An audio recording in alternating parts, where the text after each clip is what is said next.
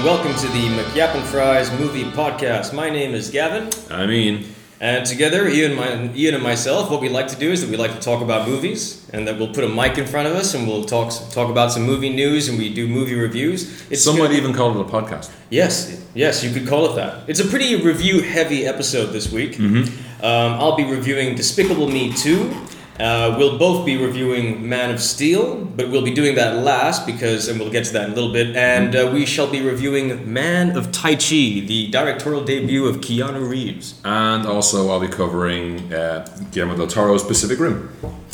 So we'll skim through the news just a little bit. Yeah. But before we get into any of that, if any of you have any questions, or if you would like to send any comments our way, you can email us at podcast@McYapandFries.com. That's podcast@McYapandFries.com. If you'd like to complain about the quality of the last podcast, the sound quality, you can email that. You can just say "Dear Ian" at the front of that email. The sound quality in the last episode was truly atrocious. And for those of you who have listened to us more than once, thank you very much. And just to explain where we've just been really busy. Ian's been out of the country. You went home for a while. Oh, back to the El Sod. I've been incredibly busy trying to finish my film. And for those of you who do follow the podcast, every once in a while I do throw in some shameless nuggets about that. Mm-hmm. Yeah. Let's move on. What do you have for us for news? For the news, you haven't seen Fast and Furious 6 yet, have you? No, I refuse. You refuse? I refuse. Why? I don't know. You saw I saw the first three and then I gave up. But everyone has been telling me that I need to start watching it again because it suddenly became awesome. Yes, and but apparently you have to watch. That's the thing. I gave up 2, 3. Well, I didn't even watch 1, 2, but it's supposed to be 3, 4, 5, 6. They're a set. Yeah. So, but I've heard that. And I'm always up for more Lucas Black, so we should just do a rewatch. Lucas Black. I mean, that guy is just a paragon of facial expression. You know what I mean? I mean, he's right up there with the greats. He looks like a back of a truck, like Bolo Young. No, but even Sheeran was telling me that Fast 5 isn't just a good Fast and Furious movie; it's a good movie. Yeah. So it's great. So he's passed that to me. I am seriously considering checking it out. Also because I understand that there's a very cool spoiler at the end of Furious 6. Yes. Oh, it's incredibly cool. Yes. So that alone, as kind of a fan, I have to fucking see number 7 now. Yeah. Because they did that the same at the end of the previous one, where they had Eva Mendes and The Rock come back for something like, or at the previous one where they first brought those guys in. Yeah. They're just at the end going, oh look. Yeah. It's pretty cool. But if you have seen the Fast and Furious 6, you will know, and I think I mentioned it on our review a couple of podcasts back, that the climax takes place with our gang chasing a giant airplane. Mm-hmm. And it goes on for quite a while. Someone at the BBC actually went out and did the calculation to figure out how long, because they're driving pretty fast beside this plane, holding it down. Yep. Someone did the calculation of how long that actual... Every review I've read for this movie says that as awesome as much as we love this movie makes no sense whatsoever. Oh yeah. The laws of physics can go fuck themselves. You've seen the publicity photo with Tyrese Gibson flying between the tank and the car. Yeah. It's like realism not pictured. Bullshit. Yeah. Bullshit. Here's my money. But that's one thing from jumping from car to car or having cars do slightly off things. The fact is this runway would need to be about 26 miles an hour. It's off the edge of the page. The math. God damn it. This is great TV. You were all into it and now you're fucking searching for it. Holy shit. Fuck me up, have you fucking Alright, well, while you're doing that, how many long was it? While you're doing that, here's a movie that's near and dear to my heart for reasons that purely are all about my age. Is the third Expendables movie. I mean, being honest about it, the first 2 Expendables movies are stupid. Yeah, they're shit. They've got some cool moments here and there, and it's cool to see all those boys in one movie. But beyond that, the movies are kind of lame. This car's bigger than my shoe. Pretty much, yes. That was one of the good jokes. That was one of the good jokes, actually. Yeah, I mean, you were absolutely right. When they weren't referencing their own movies, they were great. They were actually quite funny. But it just got to be one too many. But there's a recent development. There was a rumor that Mel Gibson was going to be in the third Expendables film as the villain, that he was eyeing that role. Apparently, it's already confirmed that Wesley Snipes is in it. Oh, okay. No surprise there. Dude's got to earn some fucking money. Dude's got to get paid. Maybe knock yourself down a peg, dude. Stop trying to announce to black women everywhere that you like Asian women. Maybe that will stop pissing people off so much. And stop being such a dick. Yeah, I saw the behind the scenes of fucking Blade 3. You're a dick, dude. So what were we talking about anyway? But having said that, I am a huge fan. I hope Wesley Snipes comes back. Yeah. But Stallone tweeted Mad Max versus Barney Ross ... So. And some people are saying, we're not sure if this makes it official. What do you think? What was the movie? Why would he do that? What was the movie? But he had some Twitter blunder a while ago where he came out about how their movie was going to be slightly better than some other action movie, and the director schooled him on like you're old and all this kind of stuff. Yeah, some shit. Well, I mean, okay, how do you feel about that? Would you like to see Mel Gibson in Expendables 3? I don't know. I'm not so sure I would. Yeah, I mean, I didn't watch what. And this has nothing to do with his bullshit or anything. Oh, really? Nothing. I haven't seen him in anything in a while, so. Because he's in the new Machete movie, right? Isn't he the villain in the Machete? Is he? I didn't know that. I think so. I think he's the villain in Machete. I keep Machete bookmarking Kills. that trailer and not watching it. Machete! I haven't seen it.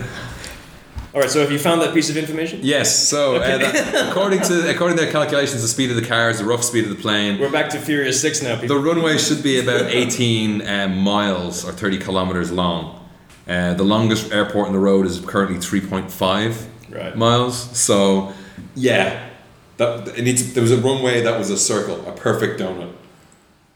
It's interesting anyway. I mean, you don't think they also bend time in those movies as well. Maybe they're compressing more into the less takeoff time. Maybe it's not actually that long. But you do kind of wonder if that's all planned or whether that was just a sort of a happy accident that kind of happened. Because it probably went on for so long. They're going to explain that with bits in the next trilogy. When you watch the first two movies, you don't really get the sense that there was some grand plan. No, it's only in 3. It's when Justin Lin. Yeah, that's what I mean. It was only when the third one happened that it was after the third one that they had this bizarre sense of continuity. They had They've created. Vin Diesel walked in at the end of the movie, apparently, right? They have officially created their own world. Yeah. And it's more complicated than the Marvel Universe. It's view askew with cars.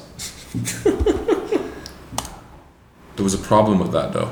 Somebody had some problems with it that don't match up, but never mind. Right. The timeline doesn't make sense. Is it bugging you? Do you want to talk about it? No. So this is a weird thing I did want to speak on. So apparently a while ago, James Franco starred as Janet Leigh in an art installation based on Psycho. I'll put photos up of that we have of this on site, but that's insane. It's weird. James Franco's weird. So it's Psycho Nekirima.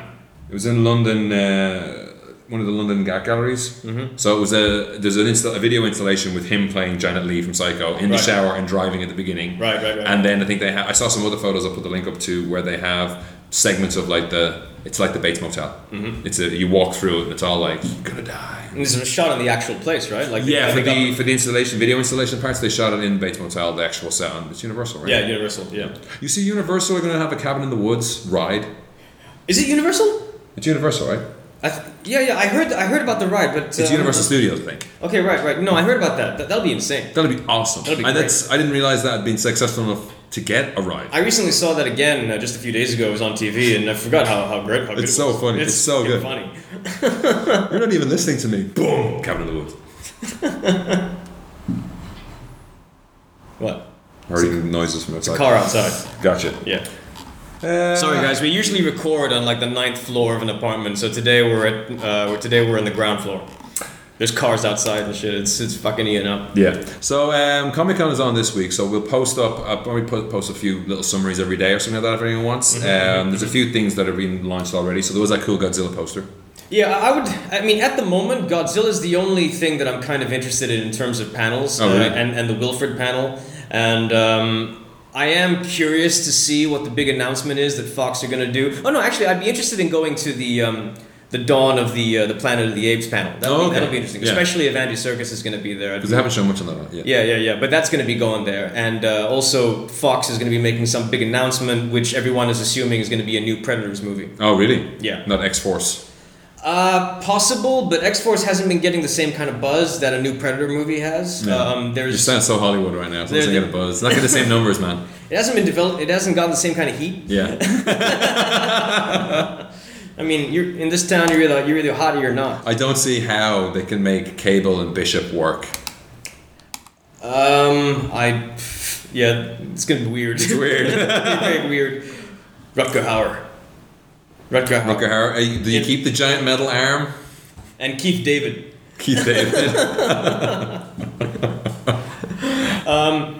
So they are. So they've said they're going to make this big announcement, and everyone's assuming that it's a new Predator movie because on the Predator's website there is this whole thing where it's counting down. It's the Predator sort of infrared. Yeah. Looking down on a map of San Diego. Oh. Looking down on the city grid of San Diego. I didn't even hear that, so I mean that's pretty below the radar after doing that. They forgot to, like, who is checking the Predator site in 2013? Well, I only just found out about this. It's like somebody logs in every day and has a look. Nope, no news. I only just found out about this morning. I was just like, oh shit. Oh, I haven't logged into the Predators website for a while. I just never thought to look for a Predator sequel because I just wasn't that particularly impressed with the other one. I thought it was solid, but yeah, it was. It was solid. It was fine. It wasn't a film that needed a direct continuation. It's like, oh shit. It was better. Okay, I mean, it was better than Alien versus Predator, but that's about it. You know, I mean, like I wouldn't. You know, I know they pretty much tried to follow the blueprint of the first one. Oh yeah, and to a T, you know, but no, not to a T, like to a fault. But it was just, I don't know, some parts worked and some parts didn't. I liked the casting. I thought the cast was great. Walton Goggins was fucking funny. The thing is, Walton Goggins is great in everything he does. You know, you saw, what was it? I thought Adrian Brody did a pretty good job. Although once he went shirtless, it's kind of like, dude, you're not Arnold. Oh, but he's not supposed to. He's a more lean guy. But and his Batman voice was kind of annoying. Yeah, well, that's true. Did you see G.I. Joe Retribution at all? No. Oh, okay, so you haven't seen Walton Goggins' best role of the year. Oh, is he in that? He's in that. He's in everything. He just turns up. Himself and Lena Headey have everything sewn up. I'd love Lena Headey, dude. Because we saw that ad for the Purge today. I've been a fan of hers ever since Jungle Book. She's in 300. She's in 300, The Rise of an Empire. Yes, she is. She's in Game of Thrones. Yeah, she was in Sarah Chronicles. She's in The Purge. She's in The Purge. That was the one that got me. And Judge Dredd. And Judge Dredd. She was in Judge Dredd. Yeah. She was Mama. Yeah. And she was in something else as well recently. Oh, I can't remember what that was. Oh! My mouth. Booyah! Yeah, we haven't changed. Yeah, you go. No, it's gone. I can't remember. Anywho. Riveting stuff. So, yeah, the Godzilla poster's cool, though. It looks like the old school Godzilla made out of building trash, which is great. No, I did like that. I'll put up pictures as well of the new suit that Tom Cruise is wearing for All You Need Is Kill, which is being retitled Edge of Tomorrow, I think it is, isn't it? Yeah, his headgear is slightly bigger than everyone else's, so he can be the same height as everyone. Oh no, it's the boots. I'd say his boots are like fucking huge. He's got the less stat boots on. Yeah, the less stat boots. Yeah, he had to wear the lifts, so he had to stand on a box and shit, so he didn't look shorter than Brad Pitt. Fish boots? In Interview with the Vampire. Huh? Fish boots? They made a stingray. Fish taste pork? Fish boots? You seen Suicide Kings, right? Where Dennis Leary's wandering around, he's like, made out of stingray. It's like, what, you got fish boots? Everyone says it to him. Everybody. But yeah, we'll get to Fish Taste Pork in a while. So put up the photos of this. A lot of trailers. Did you see the one for Oldboy? No, I didn't. Yeah, it's looking very similar. I don't know. I saw the poster and was completely underwhelmed by it. Really? Well, that's posters though. I haven't seen a good poster in a long time. Yeah, I know, but it was like for this one, I just expected something else. Maybe it's because I like Spike Lee as a filmmaker. I think I love Inside Man, fucking 25th Hour is an amazing film. Malcolm X is amazing. He's done amazing films, so I expect him to do something at the very least pretty awesome. What was the first one? Do the Right Thing. Do the Right Thing. Mo Better Blues. That's it. Fucking all kind. Like Summer of Sam. Yeah. Some of these movies have their detractors, but I love these movies. Yeah. And so I was actually very excited about the whole idea of him doing Oldboy. I was more excited when Christian Bale was attached. But still, I like Josh Brolin. Fucking Goonies, but there was something about the poster that just kind of pissed me off. It's him like getting out of this trunk, and I was just like, fuck this movie. and then the trailer. You're not fickle at all, are you? And then the trailer came out, and I'm like, no, fuck it. I'm not watching this. I'm not watching it. I'm gonna wait till the movie comes out. I don't wanna. Nothing about what I'm saying is saying that I'm not going to go see this movie. Yeah. I am going to go see this movie. You're just a child. I just don't want to watch the trailer. I don't want it. I just don't want to watch the trailer. Well, it was kind of cool, but there is, the corridor scene with the hammer is pretty much looks intact. Same thing for The Conjuring. I'm going to be there opening night, but I refuse to watch a trailer. Okay. The last two trailers I saw showed me the entire fucking movie. Was one of them Elysium? No. You didn't watch the international? I didn't watch the last trailer. The international trailer explains why everything's happening. Oh, yeah? Yeah, like why because he doesn't look sick, right, in the posters? Yeah. Something happens that... I see. That he's more bitter than that, and there's a bit more background on what's going on and everything. So it's like... Oh. Nah, fuck that. Oh, and, well, the thing you will like is the Elysium trailer shows Sharlto Copley. Mm-hmm. Jodie Foster seems to be doing a weird South African accent, because he only gets 2 or 3 words in the trailer, and they're like, hello, or activate Kruger. She just says activate Kruger, and you've seen the poster of Matt Damon with the metal endoskeleton on. Yep. Sharlto Copley's got one of those as well. Uh-huh. So it's like activate him, and it just cuts to Sharlto Copley, hair longer than yours, all disheveled as fuck, with a fucking sword. Yeah, no, I've seen that bit. And then there's just a lot more of the two of them going at it. Cool. Which looks like the action in the third part of this movie is going to be amazing. Well, he is another reason I'm excited to watch Oldboy. He's the villain, Sharlto Copley. He's great. I really like him. He's great. Yeah. Because? Ficus? Yeah. Kind of tying into what, our Man of Tai Chi review. Did you see Ken Watanabe's in a Japanese version of Unforgiven?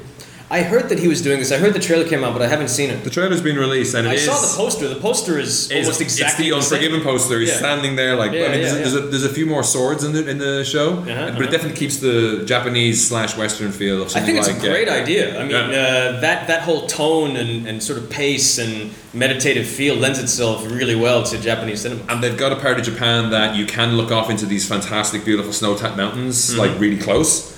But then they're also sweeping down into Western-style valleys. Right. And it's all in Japanese, but like they've got the guns, but Ken Watanabe's also got a sword. Awesome. So I want to see if I don't know if he's trying not to use that. Every cinema hero should have a gun and a sword. Yeah.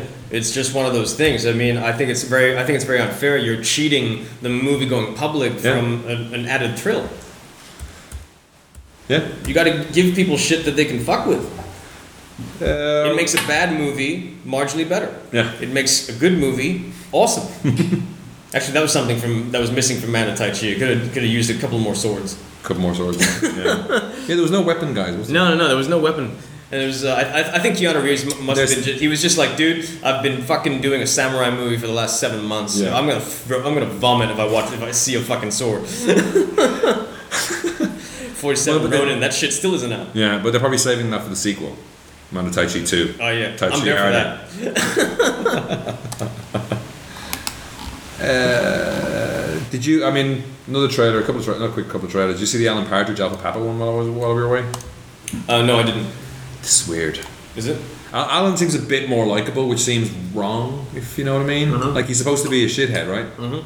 But Colin Meaney is a DJ at the station that he's currently working at, and like they go into a meeting, and it just shows Alan Partridge like with the whiteboard. It's just like, so here's my plan for saving the company. It's just like fire Pat, and Pat's Colin Meaney's character who takes the radio station hostage, and he'll only talk to Alan Partridge.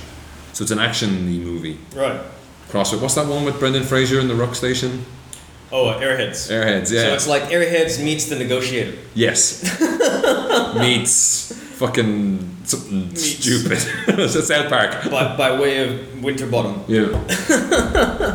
Speaking of trailer, did you see the trailer for Escape Plan?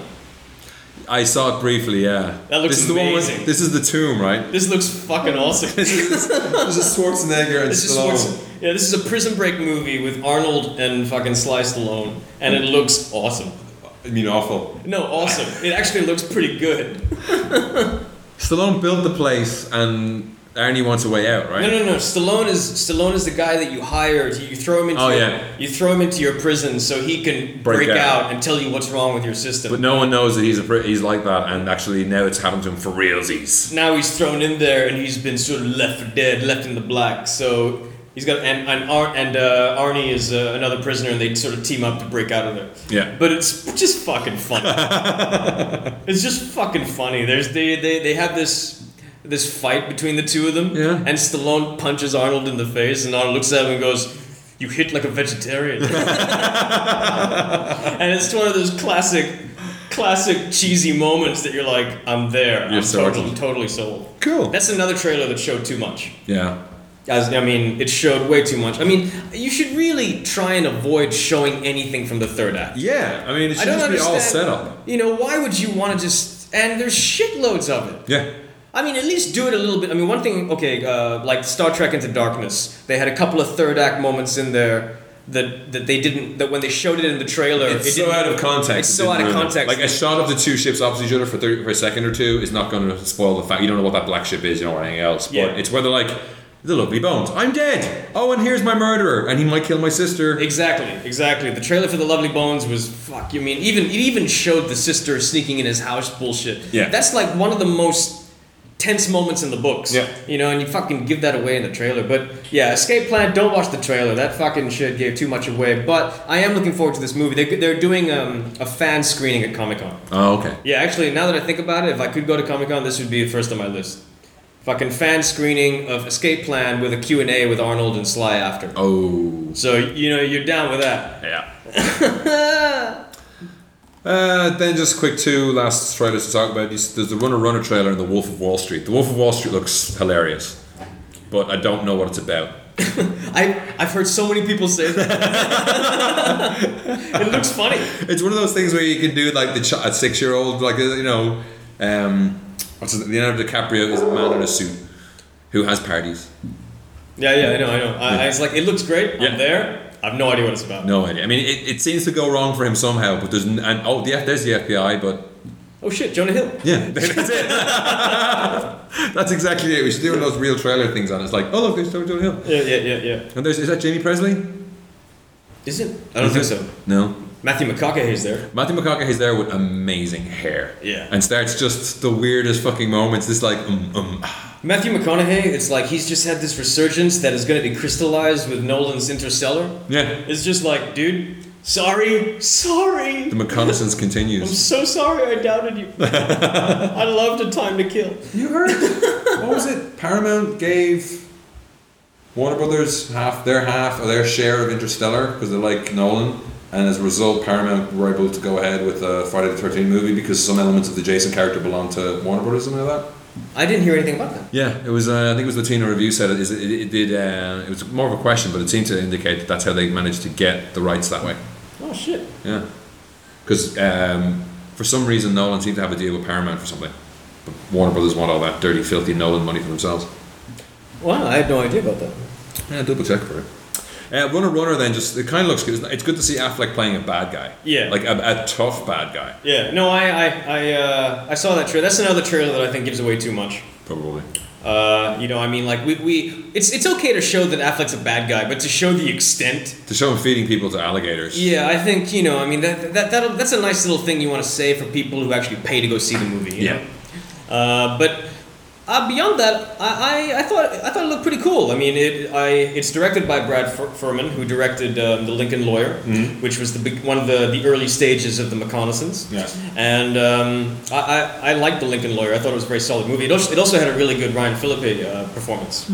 Actually, I mean, I actually like Ryan Phillippe as an actor. I do. When you think about it, Cruel Intentions, Way of the Gun. Yes. Those two movies alone should give you a fucking get out of jail free card. What was the one with the dude with the mask? 13? Oh, no, that was Franklin. Franklin. He was in that, wasn't he? He was in that, yeah, with his the mask-wearing martial artist. Yeah. Which apparently was him. Yeah. That movie just disappeared. Yeah, it didn't make much of it. For those of you listening at home, Gavin's just going to close the door so you can't hear the tremendous flood outside. We're in the tropics. Should we talk about the situation in the colonies? Finishing off the news then. IO9 had a video a while ago of some footage from they're remaking Plan 9 from outer space, but they're not purposely trying to make it as bad as the 50s one. Oh yeah? But they're doing it in a real B-movie style. So, but it is like modern day rednecks. But weird. So they've released just a scene of them arguing about stuff, and it just looks quite odd, but it could be cool. Oh shit. It's not shot by shot. It's kind of like just updating it to the modern day. Well, before we get into reviews, I'm just going to do a little section which I like to call my Gavins Toy of the Week. This is something that's near and dear to my heart. It's been mentioned in past podcasts, but for the longest time, I wanted my very own noisy cricket. And the good people at Factory Entertainment have now got a limited edition Men in Black noisy cricket prop replica. Holy shit. It's expensive. How much is it? It's $400 US. But let me just read this product description to you. Based directly on an original prop loaned to Factory Entertainment from the Columbia Pictures archives, every noisy cricket is crafted from high-quality die-cast and machined metal components that are then polished or chrome-plated. Can it get better? You bet it can. Cock the cricket's hammer to light up the body with sequentially illuminated bright blue LEDs. You said cock. Which flash upon trigger pull and hear the cricket's iconic chirping charge-up sound and blast discharge. So does it blow you backwards in the cars? Taken straight from the original studio audio tracks. Great. So it'll sound like garbage. Each noisy cricket comes with a display stand, acrylic dust cover, numbered plaque, Ooh, acrylic. COA, prop story booklet, display stand, and cover, as well as a numbered plaque and 3 1.5 battery. You're all like, ooh, 3 what? Batteries. Yeah, but we'll put this shit up as well. I mean, if you are a serious collector and you like this sort of thing... And you're not a Comic-Con? Yeah. And if you're a fan of the Men in Black movies, and I am a big fan of the first one, and if you're I am an apologist for the third. And if you're a fan of all the weapons, prop weapons, if you see a pulse rifle, give me a shout. Yeah, you still want that. You missed the boat on that one. Damn it! They've doubled in price. I think you might need to go to eBay for that stuff. All right. Okay, so let's get into reviews. I'm going to kick it off with a really, really quick review of Despicable Me 2. Okay. Now, this is why this review is going to be so quick. You've just turned into Larry King, sidling up to the mic. It's a shame there's no camera because he's not lying. I actually have. I'm just like a really, really handsome Larry King. Where's your suspenders? Where's my... Even down to the fucking hand gesture. Yeah.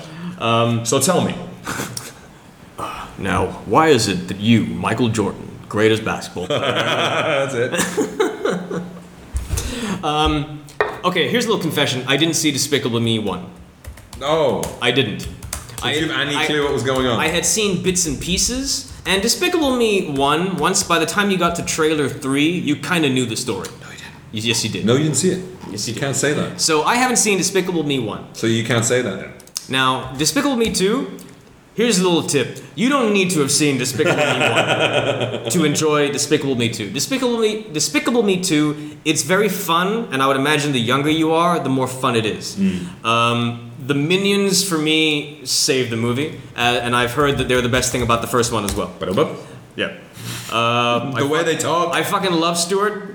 Stuart is awesome, and I love Kevin. I don't think they're as big mentioned in the previous ones.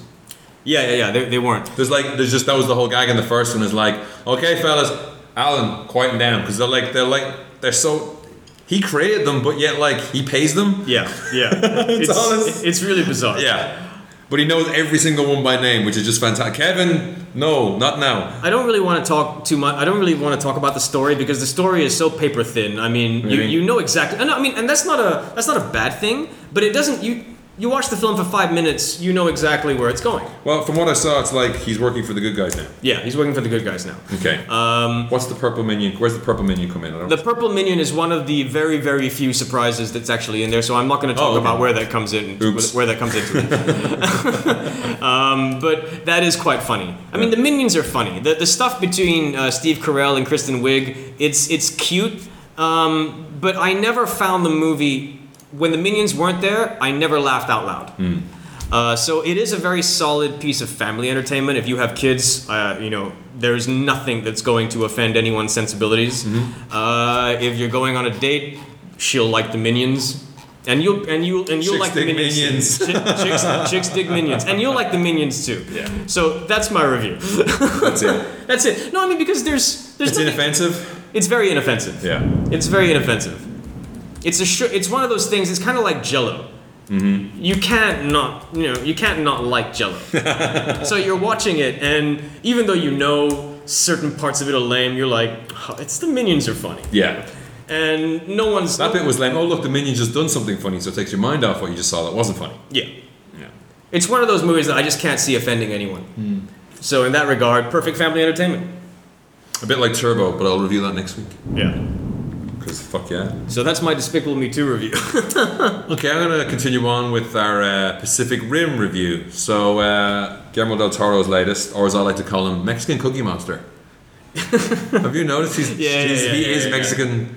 Because then we take the cookie and then we like to do the most. No, he does. It's like a foul-mouthed Mexican Cookie Monster. Ginger Cookie Monster. So Pacific Rim is this giant. In case you haven't seen any of the trailers, you're living under a rock. It's giant robots versus giant monsters in the Pacific. Yes. Aliens come through. Charlie Hunnam mumbles. It's great. Mm-hmm. So the idea is that there's a dimensional rift under the Pacific Ocean. Monsters come out ever so often.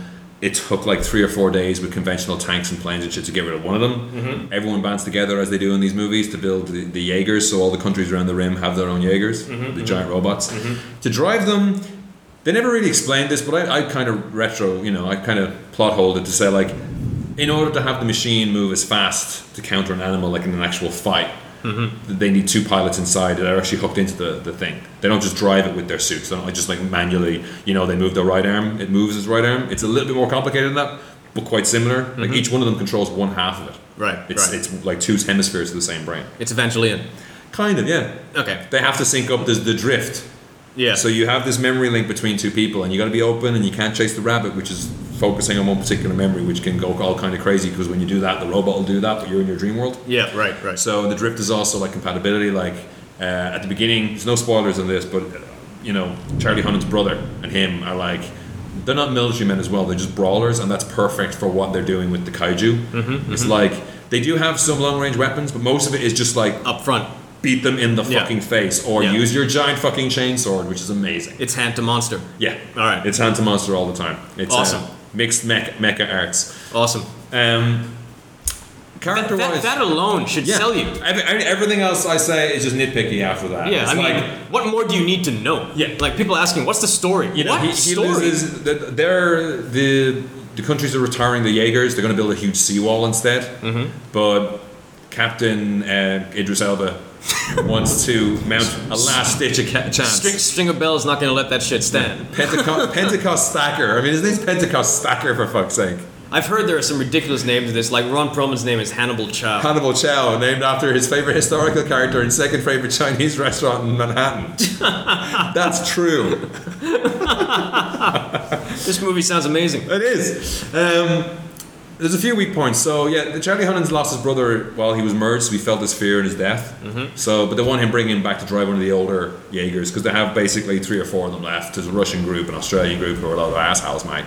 And your man has a plan, but he's a bit cagey about it. And to kind of look for a replacement for Rayleigh's brother, that's Charlie Hunnam's character, they have Rinko Kikuchi as Mako Mori. Mm-hmm. And people are hailing her as a really strong character, but her initial depiction in the film is really off-putting, because she's Japanese and she's like clipboard clipped to her chest and kind of like deferential to everybody, or losing her mind and going into the wrong room. Her room and Charlie Hunnam's room are opposite each other, and so they're getting all turned around and going into his room. Like, she's almost ditzy and simpering at the start, and she's not supposed to go into the drift with Charlie Hunnam because she's some relationship with Captain Idris Elba.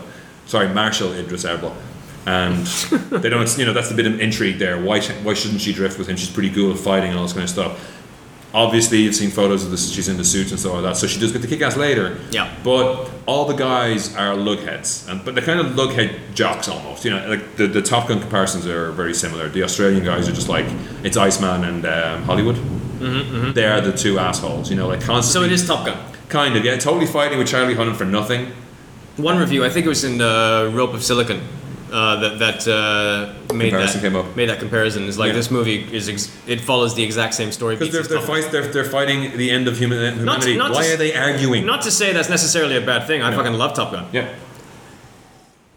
But Kelly McGillis in Top Gun is more badass. If this character was more like that, it would have made more sense. Would Tarantino's sort of homosexual sort of theory work on Pacific Rim? It certainly works with the title. There's only one woman in it. I mean, she is Kelly McGillis in Top Gun. Mm-hmm. She's the instructor who also... I mean, they don't really end up together, which is good, because it does feel a bit tacked on, the relationship near the end. It does concentrate on robots killing monsters in a really clear way, so you can see all the awesome. Mm-hmm. So, It's badass. Go see it. Charlie Day, Bern Gorman are in it. Bern Gorman was in Dark Knight, and he was also in that old TV show Torchwood, which is rubbish. Charlie Day's from Always Sunny in Philadelphia. It's a pair of bickering scientists. Mm-hmm. They're great. The Hannibal Chow thing is Ron Perlman's a dealer in kaiju parts, so they want to get hold of something. So it's a weird little offset. I guess it's just to fill some time in between the robots beating on things, but robots beating on things is really cool, and the water looks amazing. No, I am quite surprised that the movie doesn't have more buzz, because it fits in that Armageddon-shaped hole. It's the movie that I would imagine pretty much every person has imagined as a child. Yeah. You know, and for that to finally be happening, I'm just surprised it's not breaking box office records.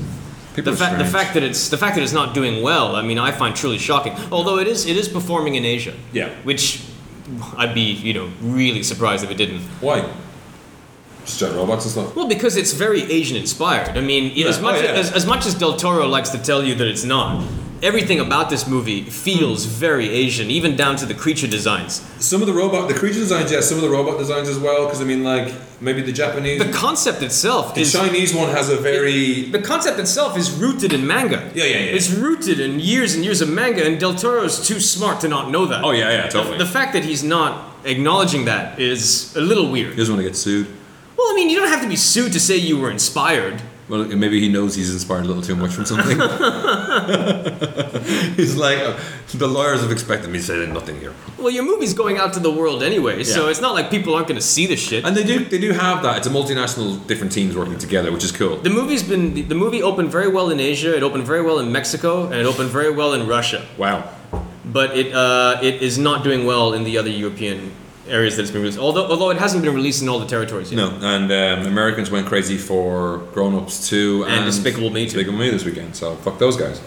If you can, go see it. Support your local giant robot. It's actually not good in the sense, when you think about it, Pacific Rim is the third big budget non-sequel in a row to not open well. Yeah, this summer. Yeah, and that's also, it's a big gamble for Legendary, because they put like 180 million. Yeah. I mean, before this it was The Lone Ranger, and before that it was White House Down. Yeah. So it's like three big budget disappointments in a row. It's really bad, because the way is everyone just watching Big Brother in the US? I mean, they're doing other things. Well, because the studios are making less movies now, but the movies that they do make, they're spending all that much more money on. So when they are taking gambles on original properties, which reviewers in general, like, I mean, we as people who have a movie podcast, we're always bitching about that. Yeah. That there's not enough original ideas. But on the rare occasion that these movies get out there, whether we want to see them succeed or not, the fact that they don't succeed means we're going to see less and less of them. It's going to be all fucking remakes and sequels and things based on TV shows and, existing property, low risk existing properties. A 2-hour version of a fucking Pink Floyd song or something. I don't know. I mean, it's going to be something that they feel has a built-in audience. No one's taking chances on original ideas anymore. Yeah. Well, hopefully the word of mouth carries. I mean, they did all right this first weekend. If it does better what's next week? I mean, Turbo. It did a lot better internationally than it did domestically, yeah. And it's not. I mean, the best that we can hope for is a 50% drop. 50% drop, and if it stays leveled out at 50%, then there may be a chance. But I wouldn't get excited for a sequel. Well, yeah, but Guillermo del Toro, I did see a few things where he said he mentioned like they do have an idea for a sequel.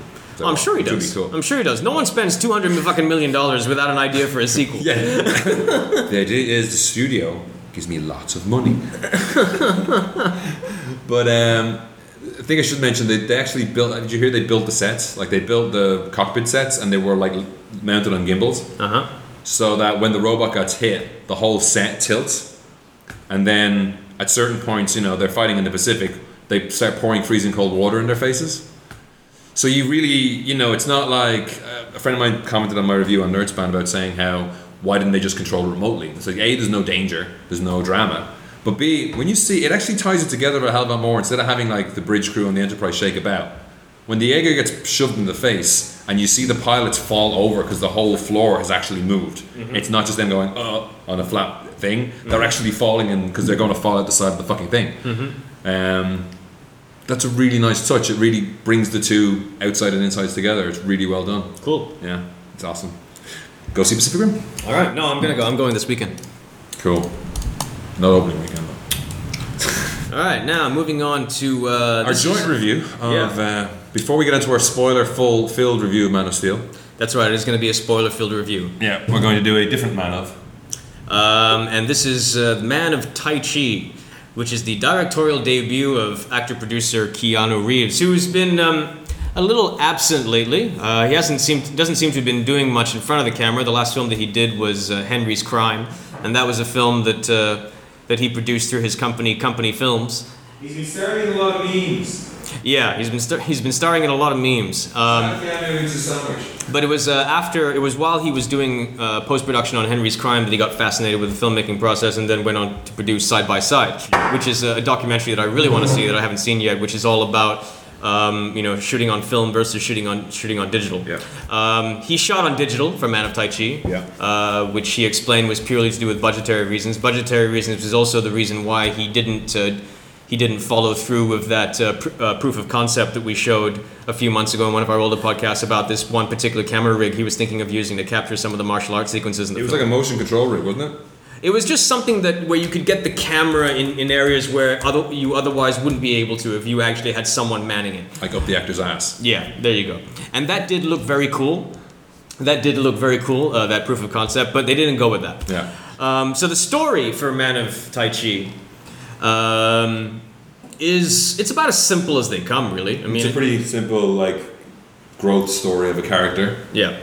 It's a martial arts coming of age tale. Yeah, you could say about this guy Tiger Chen, played by Tiger Chen, who is the successor of an ancient form of Tai Chi, a 600-year-old version of Tai Chi. Something like that. Yeah, just that. 21 generations, 600 years. Yes, 21 generations, 600 years.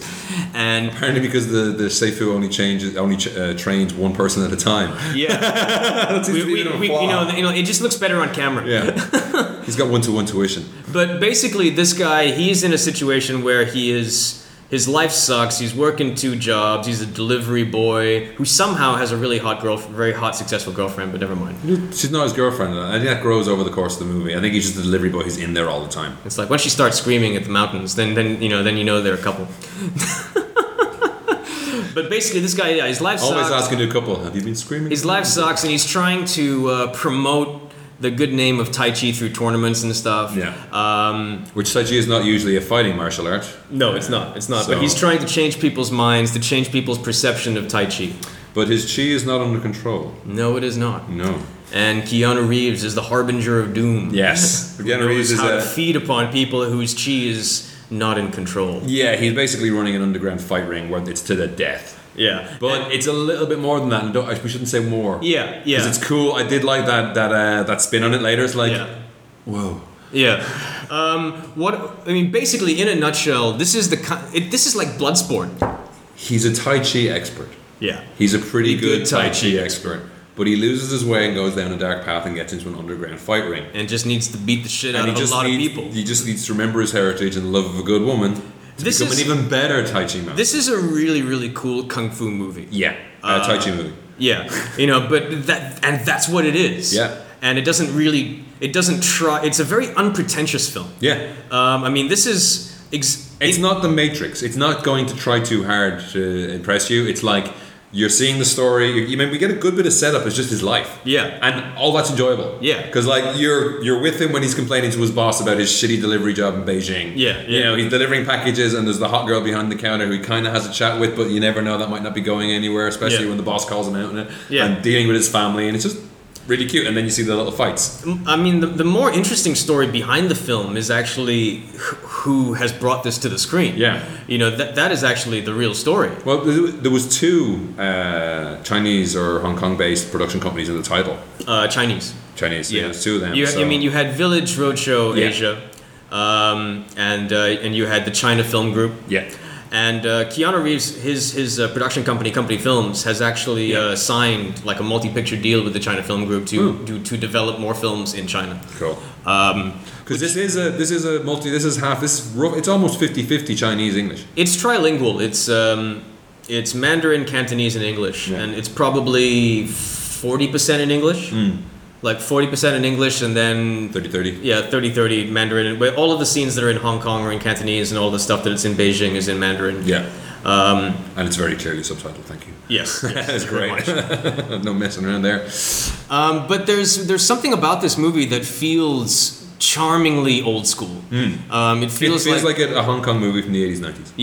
Yeah, and in every sense of the word. Now that should be a very clear indicator to you as to whether or not this is a film you think you may or may not enjoy. Yeah. Because it is a very niche film. Yeah, it's not Crouching Tiger, Hidden Dragon. No, it's not. It does have some flourishes here and there, but it's not an art film. I mean, this is a balls to the wall kung fu competition film. Yeah. It's the kind of movie that he's got to fight a load of guys. Yeah. That's pretty much it. That should be the tagline. That's pretty much it. But what sort of separates this movie from the kind of movies you're thinking of is that it actually takes a cue from its title. It actually does. There's the element of Tai Chi, what Tai Chi is about. This is a film that actually makes an attempt to explore that. Yeah. And that's what sets it apart. It's his power versus his balance. Yeah. and everything, even down to the way the end credits come up. It's very... There's something... This is different. This is a movie that aspires to be something just a little bit better. Yeah, this would be the point where normally the Rage Against the Machine tune would kick... Or Foo Fighters tune would kick in and the credits would roll. Come on! But in this, it's just... Just some gentle music starts to play and you start getting a nice building top view of Beijing. Yeah. It's cool. And another thing that's... there is some wire work, but very, very minimal. Yeah, it's almost like the Jason Bourne of martial arts films. The camera is not as close as the Bourne movies, but that's good. You could just see more. Yeah, it's like Pacific Rim is the same. It's all very visible. It's just like, it's so much better. Some of the Bourne movies, was one in particular where he did something with small scissors. I never knew what it was because it happened too fast and it wasn't Paul Greengrass directing. It was the other guy. Right. So you couldn't see what happened. Pacific Rim makes sure that when the Jaegers got one of the kaiju by the head frond and is just wailing on him, which is, it's very wrestling. Mm-hmm. But you can see it, they pull out for that clear shot. You're not getting a knuckle eye view or some stupid thing like that. It's like, very clearly, this thing is pounding on this thing. Yeah. And there was the design and the outfits and the music and stuff like this was cool, and you didn't get that confused between who's who. Each fight was quickly delineated. And there's a lot of fights. Yeah, there's a lot of fights. Because he's got his legal competition going on, and then his illegal one slowly getting worse and worse and worse. Yeah. There's a lot of kung fu in this. Keanu Reeves wasn't joking when he said that there was a lot of kung fu in it. There is a lot of kung fu in it, and it's very entertaining. Yeah. So I would recommend. If you're a kung fu movie fan, and particularly if you're a kung fu movie fan that is familiar with the genre of the 70s and the 80s, I would definitely recommend this. And if you're a fan of Keanu Reeves in any way, shape, or form, you should definitely go and see this. There are 3 moments in it where he plays the stereotype, but plus. Yeah. It's like, I would expect Keanu to do this. I would expect someone who knew they were Keanu to do this other thing. Yeah. And as a result, the entire, there wasn't that many people on the screen this morning. No. But everyone laughed out loud at it. Yeah. And he seems to take the piss out of himself. He is the villain. We should just say that up front. Yeah. It's not any way. And it suits him. And when he came out with the mask on, I thought they were going to go for a whole stunt guy fight. Yeah. And then it's just knocked off straight away and he just runs off. Yeah. So that you can see later, you can definitely see it's him. Yeah. Which is cool. Yeah, and he equips himself very well. Pretty damn well. His mid-fight screaming is amazing. Yeah. And gurning. No, there are going to be photos from this that would be memes that Impossible Brewer would be like, get up of me. But the thing is that he's too clever to not know what he's doing. Yeah. Because it could have been if it was the whole way through, it would be like, oh my god, Eric Roberts is in this. Yeah. But as it is, it's like... But these are very carefully planned moments. Yeah. And as the director, you can't not be aware of it. Yeah. So... Like when you're getting the actor to do a Keanu hesitation prompt, and the actor is Keanu, and you're also the director, you know what you're doing. Yeah.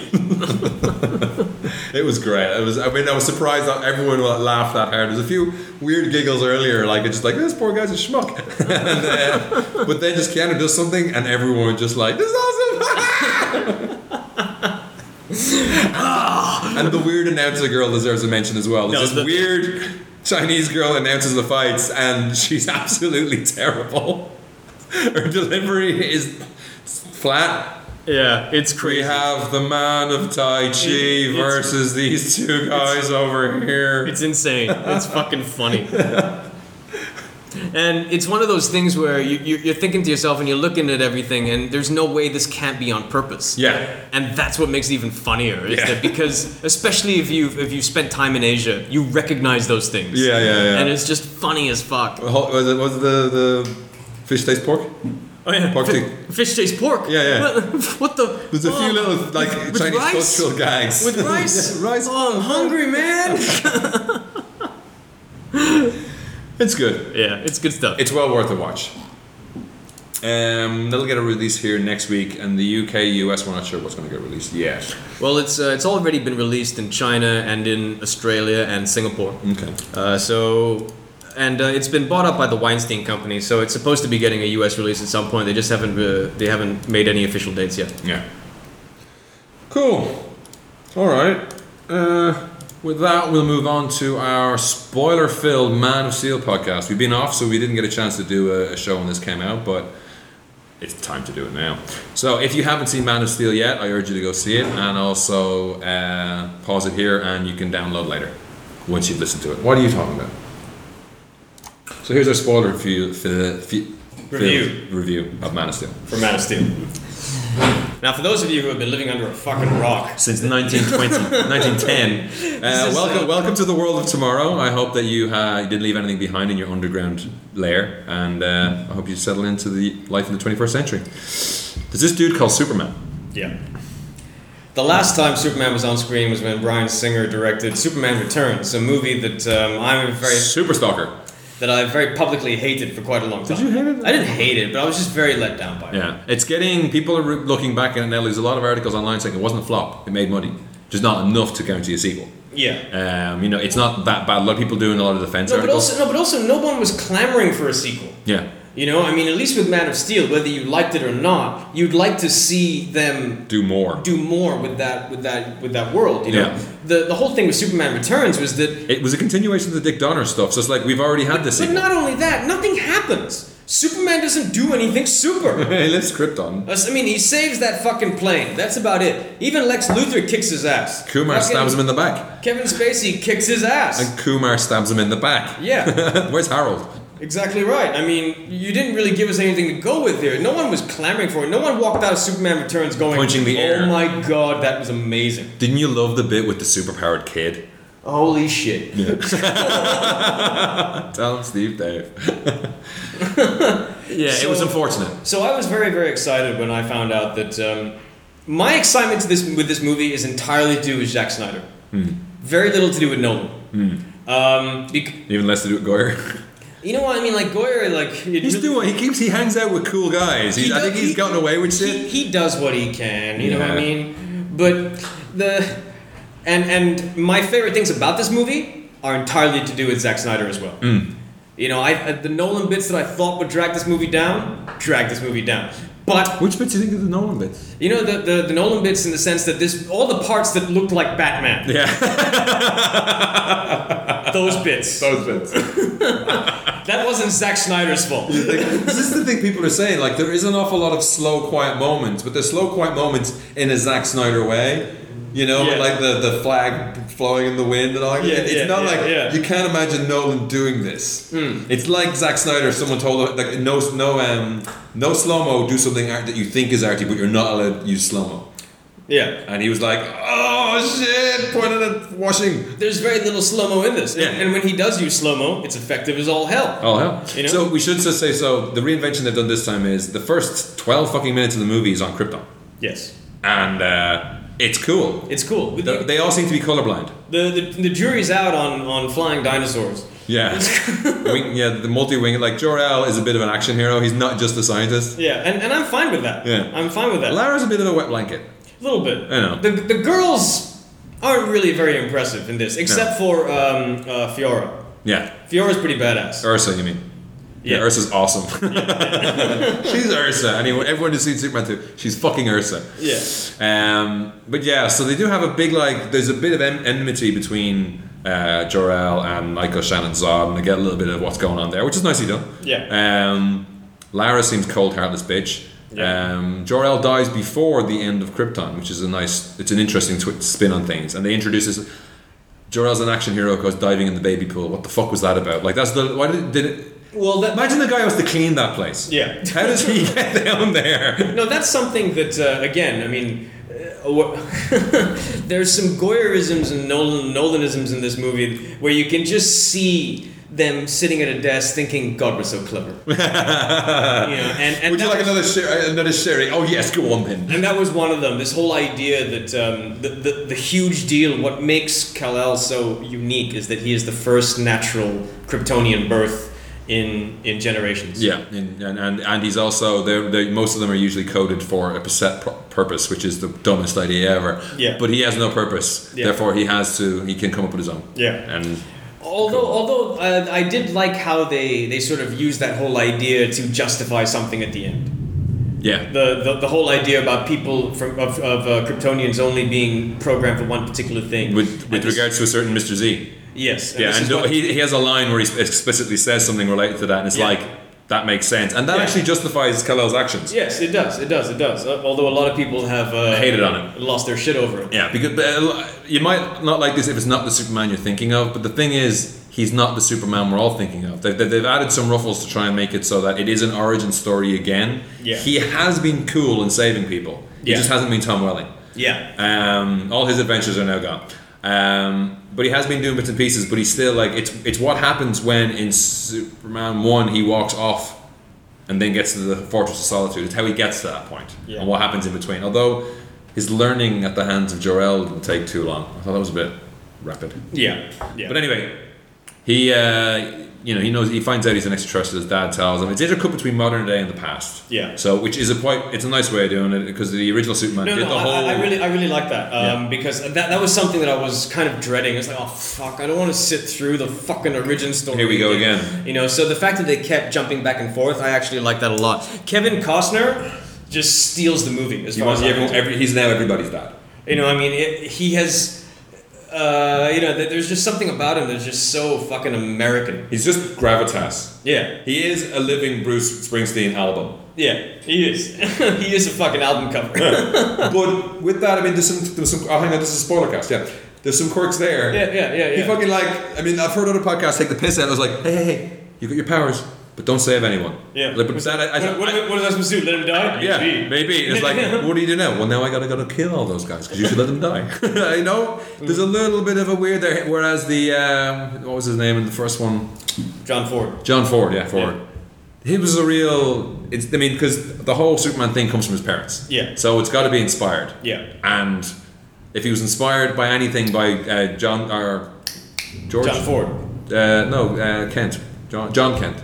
Pa Kent. Anyway. Pa Kent. if he was inspired to do anything, it would be to live underground in a hole and never talk to anybody. Yeah. There is some attempt to try and, because we live in a much more cynical world now, so there is some attempt to try and contemporize it in that regard. Yeah. Like if we found someone today, what would you do, and I did like that, the whole humanity aspect of it. Yeah, but the one thing that and they play up that with regards to, he will inspire us, not fix us. Yes. And I really like the way they have that running through the whole thing. Yeah. But anyway.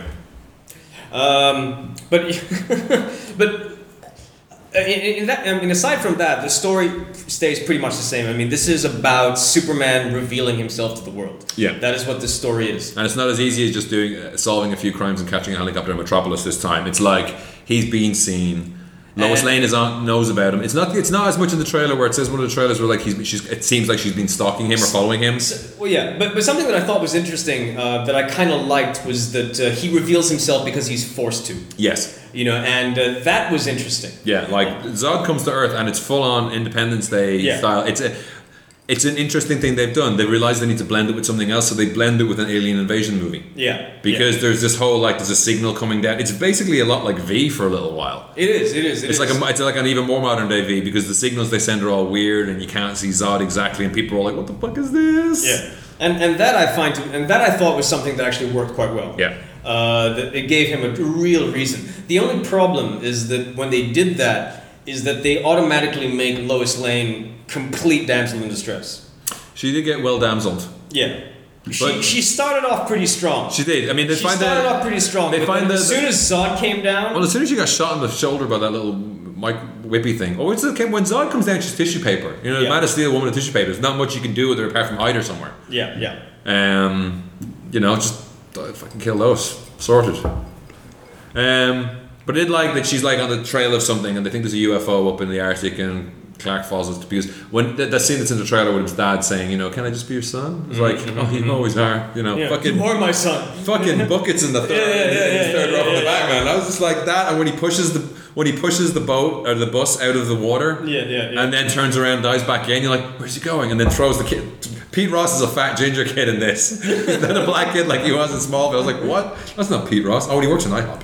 But that was just like the music. Yeah. Music's great for the gym, although you get really tired really fast. It builds up slowly, but Hans Zimmer's score for this is, I love it. Yeah, no, the score is it's just like you're punching the air as he's like doing shit. Yeah. No, I'm very glad that they went with something completely original and they didn't try to be a slave to the original John Williams score, which Bryan Singer was. Yeah, even opening credits were the same almost. Yeah. So in that regard, I really enjoyed this film. A lot of people have come down on this movie because, even though we've talked a lot about character and we've talked a lot about things that we liked, compared to Batman, for example, there aren't that many character beats, and there are some complaints that, like Chirin. Chirin is a very big, is a friend of ours who's been on the show a couple of times, and he's a big comic book fan.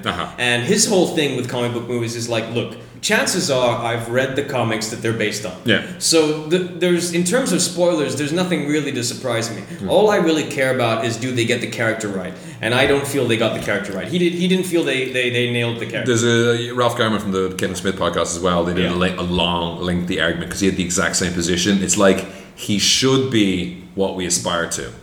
Him, it's not really spelled out like that he's becoming the person we'll aspire to.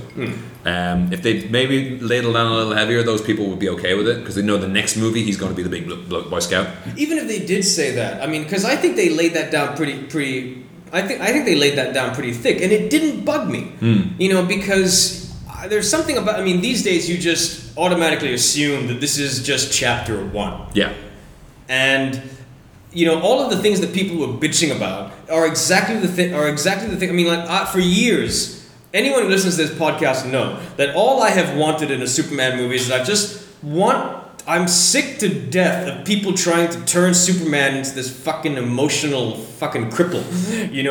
I mean, the fact that because he's such a Boy Scout, people don't know what to do with him. Everyone forgets the fact that this guy can destroy shit at the blink of an eye. Yeah. And that has never been fully realized. Never, except in DC animation. It's just that Justice League character. I think I've posted it on the site now 6 times when we bring it up, where he says the speech where he feels like he lives in a world made out of tissue paper. Yeah, exactly. He's afraid of breaking something at all times. But with you, Darkseid, I can finally let loose. And then he punches him through 6 skyscrapers, and you geekgasm everywhere. Exactly. And we were talking about this when the first trailer came out. And you watch that cartoon, and that's all you're thinking of is like, shit, if this is what a Superman movie should be. And then it was that for 25 minutes. And you know what? I fucking loved every minute of it. I mean, Metropolis gets torn to shit. And then Perry White has the audacity to say at the end, he saved us. You 5 are okay. But everyone's complaining about, what about the collateral damage? For fuck's sake, will you faggots just get a grip?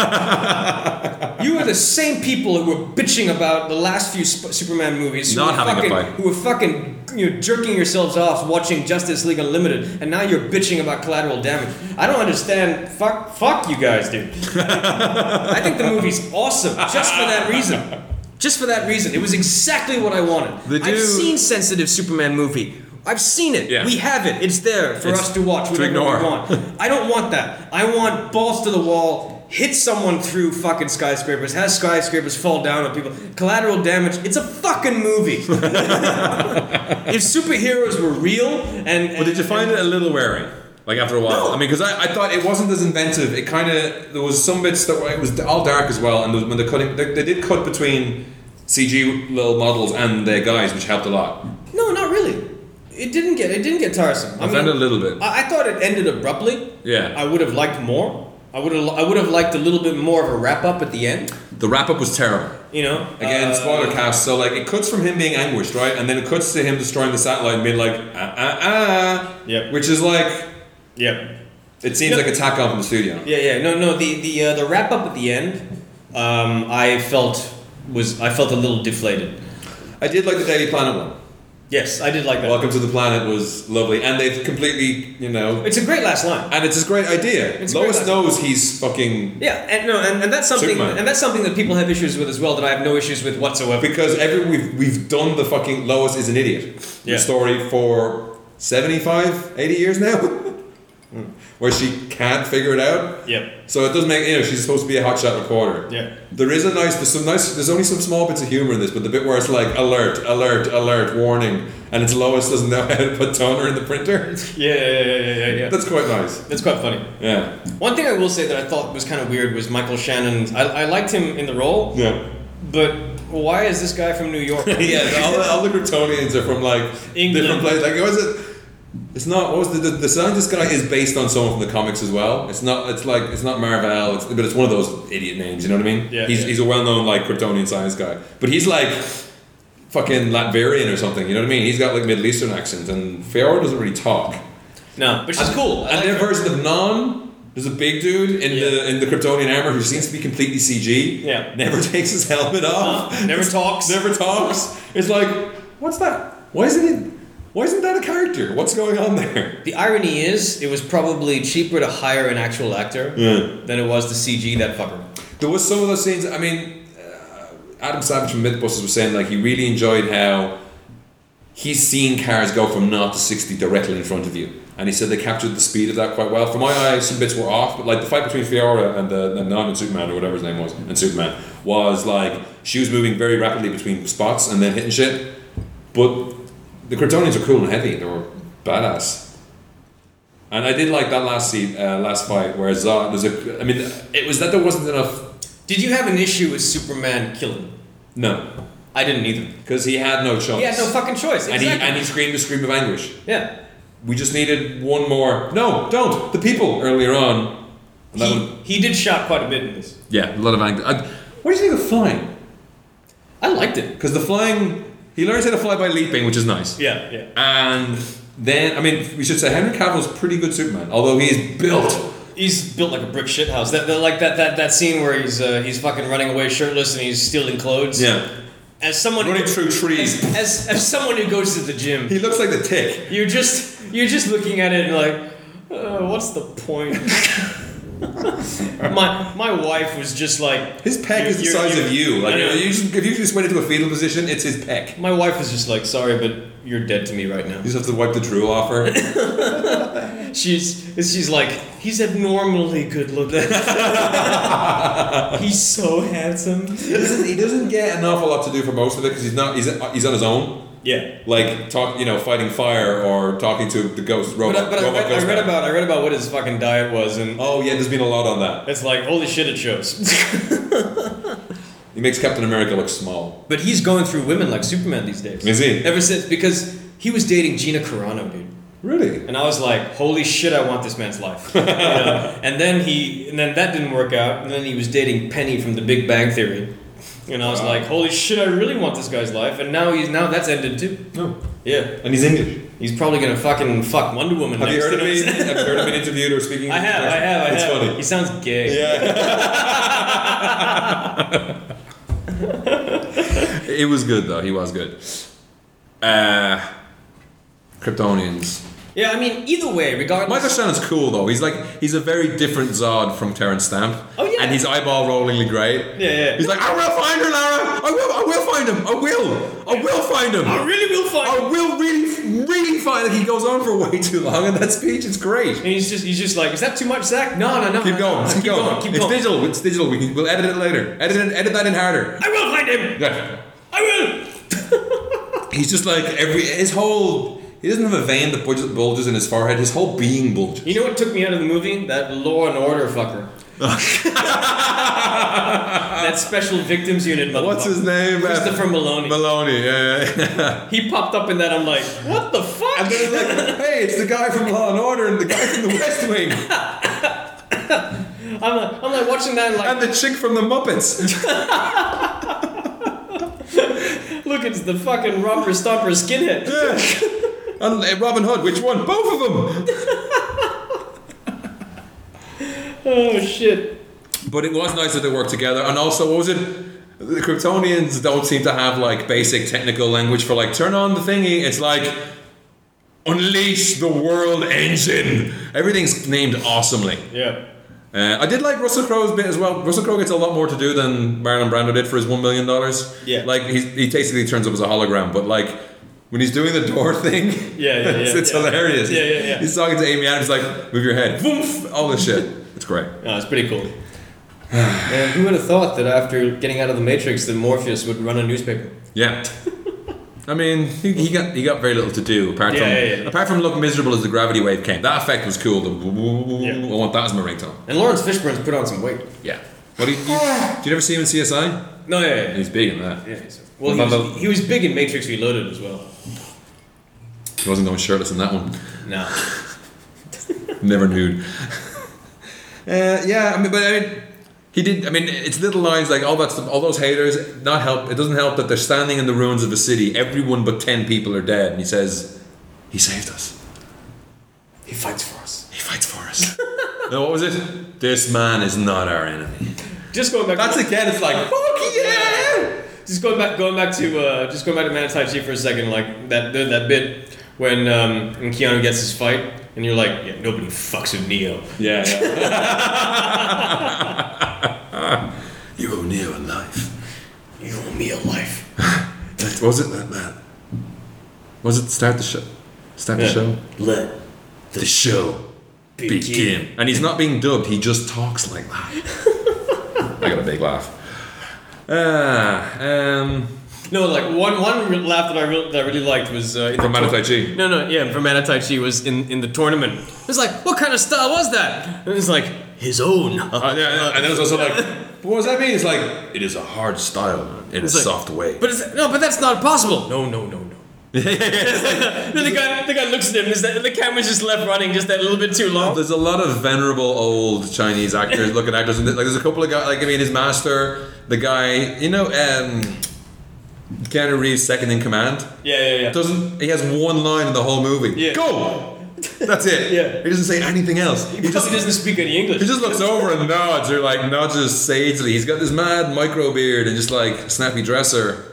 I thought there was going to be a fight with him. I thought he was going to be a mid-level boss. Yeah, I thought there might be a fight with him as well. Yeah, but he just kind of disappeared. But it's cool. It's like mute psychic. Russell Crowe was pretty good in Man of Steel. Michael Shannon, yeah. Amy Adams. What do you think of Amy Adams as a Lois Lane? I mean, before the alien invasion storyline kicked in and she became like damsel in distress, I thought she was fine. She wasn't hot enough. Yeah. But she was cute. She had that tough, chicky sort of look going on. Yeah. So I like that. And I like Amy Adams. I mean, if you like the actress, you'll like her. Exactly. Better than Kate Bosworth. Fuck. Kate Bosworth was just bland as shit. And that's not her fault. I wasn't in love with Diane Lane as Ma Kent. She's too young still. I liked her. Did they put some age makeup on her and stuff? I don't know. I liked her. It was great when, Godzilla turns up at her house and Superman just like lays the fuck deaf kid fucking strong on him. Just like wailing on him. Yeah. Because it's like, you thought you could threaten my mother? It's like he's fucking well on at that point. Like Supes loses his cool a lot. Yeah. That was great, I thought. Just like flying along, holding Zod's head into the ground at like Mach 4. Yeah. It's great. No, it's awesome. Yeah. So, exactly, what's the problem? I get it just went on for a little bit longer than I needed. No, I mean the movie. And then the wrap up at the end, you're like, what? No, it's like someone's giving you half a steak and then they throw some custard in your face. Yeah, no, I wasn't pleased with the wrap up, and it is lacking in character development in places. But honestly, it's the first one. I just didn't care. And they're pretty much guaranteed for a second one now. That's been greenlit, and there's rumors of the JLA. But did you see all the shout-outs to... I didn't see the Wayne... There's a Wayne logo from the Dark Knight movies on the satellite. Yeah, there is. And LexCorp is like... Yes. The truck... LexCorp's everywhere. Yeah. Which... I do hope they go with the cartoon Superman Lex, which is like he's an accomplished businessman. The Superman... I got the Man of Steel comic was on sale on Comixology around the time of the release of the movie. That's what sucks, is that I don't want to see Lex Luthor. I mean, there's so many villains. Brainiac. There's so many fucking villains. I want a cool Brainiac. I'd go with Brainiac, or just go full on Bizarro or some shit. Bizarro would work, but you kind of might need Lex for Bizarro. I mean, the way they're working the stories these days is he's an imperfect clone of Superman. Yeah. made by Lex. Right. But there's even someone I saw Slash Film had like 5 characters who could turn up in a Marvel universe, a DC universe movie, and there's like Blaze Comics is on the side of the building when they're flying towards each other. This is so fucking obscure. I didn't even know this. And Blaze Comics is the comic that puts out Booster Gold comics. All right. Yeah, in universe, they're like his sponsors. So that was just like, you're clutching straws there, mate. I think I just put it in there for fun. But yeah, I would recommend this movie regardless. I mean, whether you love it or hate it, you should see it. Yeah. I'm wondering, like, is it the recession and stuff? People went to Man of Steel instead of going, like, saving their money. That's their movie for the month. They're not going to go for Pacific Rim or go for those Lone Rangers and stuff. We haven't seen Lone Ranger yet, but have you know anyone who's seen it? No. Yeah. No. Because it's already, it was down before it was anything. Well, Lone Ranger, I mean, the one thing that Lone Ranger and White House Down have in common is that both movies were not very well reviewed. So it's not... Okay, I didn't see the reviews. Pacific Rim is the first, like, well-reviewed film that hasn't done well. Yeah. Whereas Lone Ranger has not been getting good reviews at all. Okay. They say that tonally it's all over the place. White House Down could have suffered from, Olympus Has Fallen. Yeah, which is the first one? Olympus Has Fallen. Yeah, Olympus Has Fallen. But also, we talked about this in the last podcast, the tone change between the first Olympus Has Fallen trailer and the second. Yeah. The first one's all like... No, that was White House Down. Was it White House? No, it was... Hang on. No, it was White House Down. The second one's White House Down. Yeah, the second house. So the first White House Down trailer was quite serious. Yes, it was all like choppers and slow-mo. And then the second White House Down trailer was fucking buddy cop movie. It was fucking Starsky and Hutch at the White House. Yeah. With the president, with Obama hanging at the side of his fucking limo with the rocket launcher. Yeah, and to be honest with you, I'm not surprised it didn't do well. It looked stupid. Yeah. I mean, it looked like big dumb fun. Yeah. And that's a gamble. Big dumb fun is a gamble. These days, 21 Jump Street was big dumb fun, is kind of dumb fun. No, but that was a comedy. Yeah. White House Down didn't look like a comedy. Suddenly, you see the trailer and it's like, oh, this is a comedy. Yeah. And the way things are in the country, do you want to see your fucking the president being portrayed, especially if it's a black president? Yeah. Do you really want to think that like he's this fucking action hero, or fucking like, It's weird. At least Olympus Has Fallen took itself seriously. They take the idea of it seriously. I think it's really weird when it comes to taking over the White House. I think you can only go comedy if it's aliens. Yeah. When you can divorce yourself from the reality of it because America is just not in a good place. No.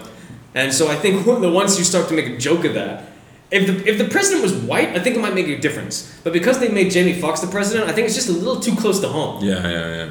They need some guy with a pompadour who's like with a Texan accent. Something like that. Yeah. Like make fun of George Bush. We'll forgive you. Lone Ranger, I could have told you this movie was going to bomb ages ago. I've had zero interest in this movie. Even if this movie was making all kinds of money, I still wouldn't have any interest in watching it. I'm going to go see it, though. I think there's a huge generation gap with Lone Ranger. I think it's 3 or 4. Yeah. Like, we only know it because it was on in black and fucking white. Yeah. Like, you only know the hi-ho, silver, away. That's it. Yeah, That's and all the jokes about, Tonto being the one who has to deal with shit. We know what he looks like, and we know his catchphrase, but that's about it. Yeah. Beyond that, we don't care. White Zorro, right? Yeah. So and Pacific Rim, I think part of the problem is that it's robots and monsters, and it's a problem that's a problem. And as many people as there are who find that interesting and exciting and amazing, there's a lot of people that are like, oh, so it's Transformers versus Godzilla, can't be fucked. Yeah, because this is the thing, after this they will never make a Neon Genesis Evangelion live action movie, because unless this makes a ton of movie as it goes along, they'll say, right, we need something similar. But if it's like it comes along years later, it's like, well, it has that kind of sync link thing and all this kind of like mind shit, so it's pretty much the same movie. Lazy stereotypical Hollywood executive would not see the difference. Yeah. So there you go. That's our reviews for this week. We'll finish off the Malaysian and US box office top 10 in Malaysia. Starting at number 10. At number 10, it's Monsters University. I didn't get a chance to see this. No, me, not yet. It's a Pixar movie. You'll love it. Number 9, World War Z. Again, the third act seems to be quite different because it's completely written differently. It's from a different writer, but it's supposed to be all right. It's not worth the derision it's getting. If you're one of those people that is always upset about how movies don't resemble the novel, you may not want to watch this. Yeah. Number 8, Blind Detective. It's a Chinese movie. Yep. Number 7, White House Down. Number 6, Tales from the Dark Part 1. Number 5, The Rooftop. Number 4, The Lone Ranger. Number 3, Singham 2. Number 2, Despicable Me 2. Number 1, Pacific Rim. It's doing well in Malaysia. It's doing very well in Asia. Yeah. And the box office results in America. Number 10, Man of Steel. Number 9, Kevin Hart. Let me explain. Number what 8, the hell is that? It's a stand-up show. Oh, okay. Stand-up concert. Number 8, White House Down. Number 7, World War Z. Number 6, Monsters University. Number 5, The Lone Ranger. Dropping Like a Rock. Number 4, The Heat. I've heard this is actually pretty funny. Really? The trailer looked abysmal. I haven't seen it. I've heard that it's pretty funny, but the person that I heard it from has no interest in watching Pacific Rim. So... Maybe it's not. Number 3, Pacific Rim. Number 2, Grown Ups 2.